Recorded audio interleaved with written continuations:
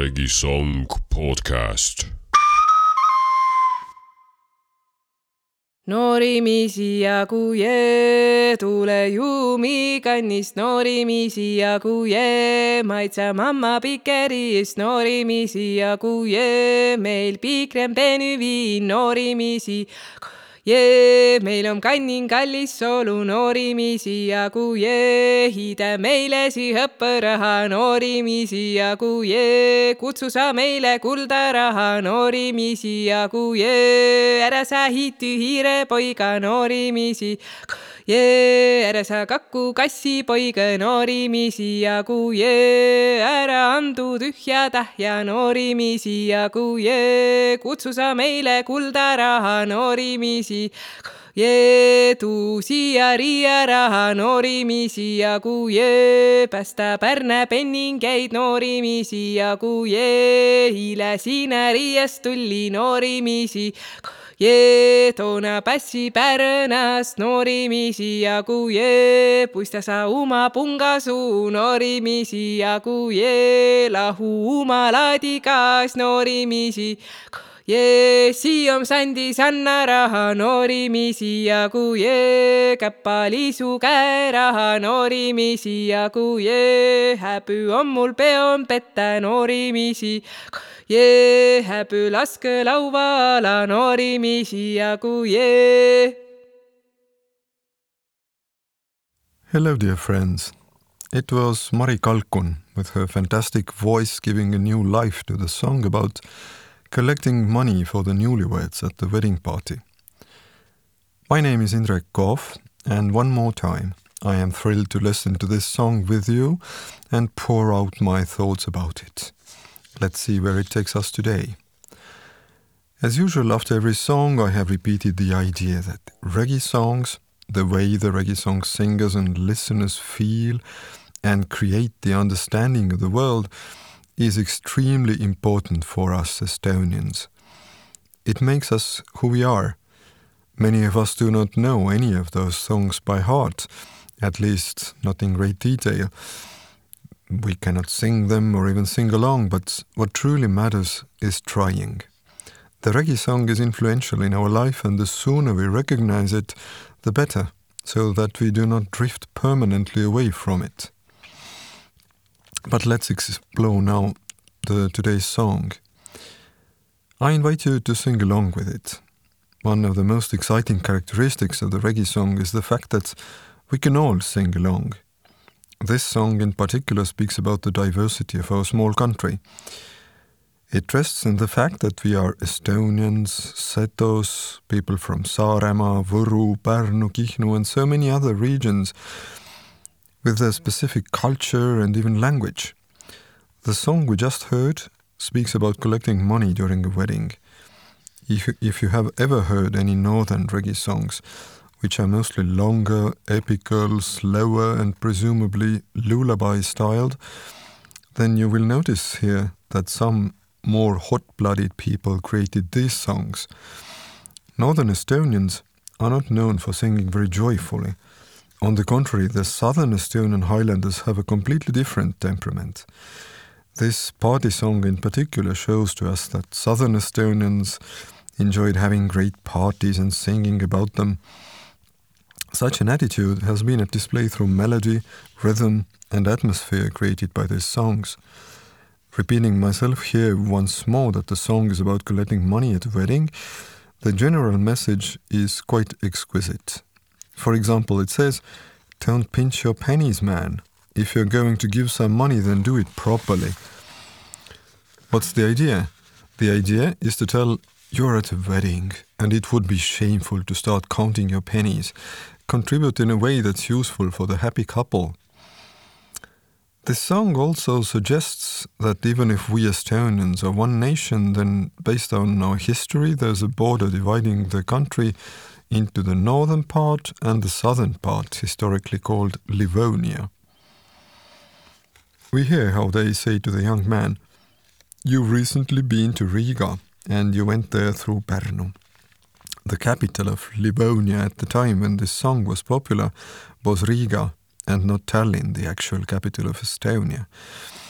You go there through Pärnu, which is also located closer to Livonia and the Latvians. All of this is, by the way, said here by a person from Pärnu who seems to be proud of that. I think that it's great that the border is present in the older songs. Some people go to the capital in the north and others visit the country in the south. Because the more you move around, the more directions there are within a nation and its geography, and the more diversity there is both linguistically and culturally. And this is the prerequisite of a thriving culture and nation, as it keeps it from getting stuck within itself. Let me enlighten you further into the connection between this song and the singer. I felt that there could be no best singer than Mari Kalkun to present this song to us. Mari's ancestors lived in the Hargla county for many generations. She told me that she had some secret ties with the place, and therefore it remains very special to her. She still visits these places where her ancestors once lived, and she feels somehow connected to her roots. Honestly, I think this is an excellent example of how our heart keeps us settled. It's a bond that never breaks.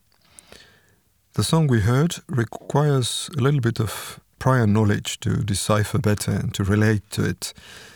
The meaning of the music might not be clear to you and require some prior knowledge. There's the regional language and also the fact that these days even the wedding traditions and practices have evolved. We no longer hold these elaborate, elongated weddings where one could sing such songs. Then one could ask, why sing this song at all if the wedding traditions have changed and we do not similarly celebrate them anymore?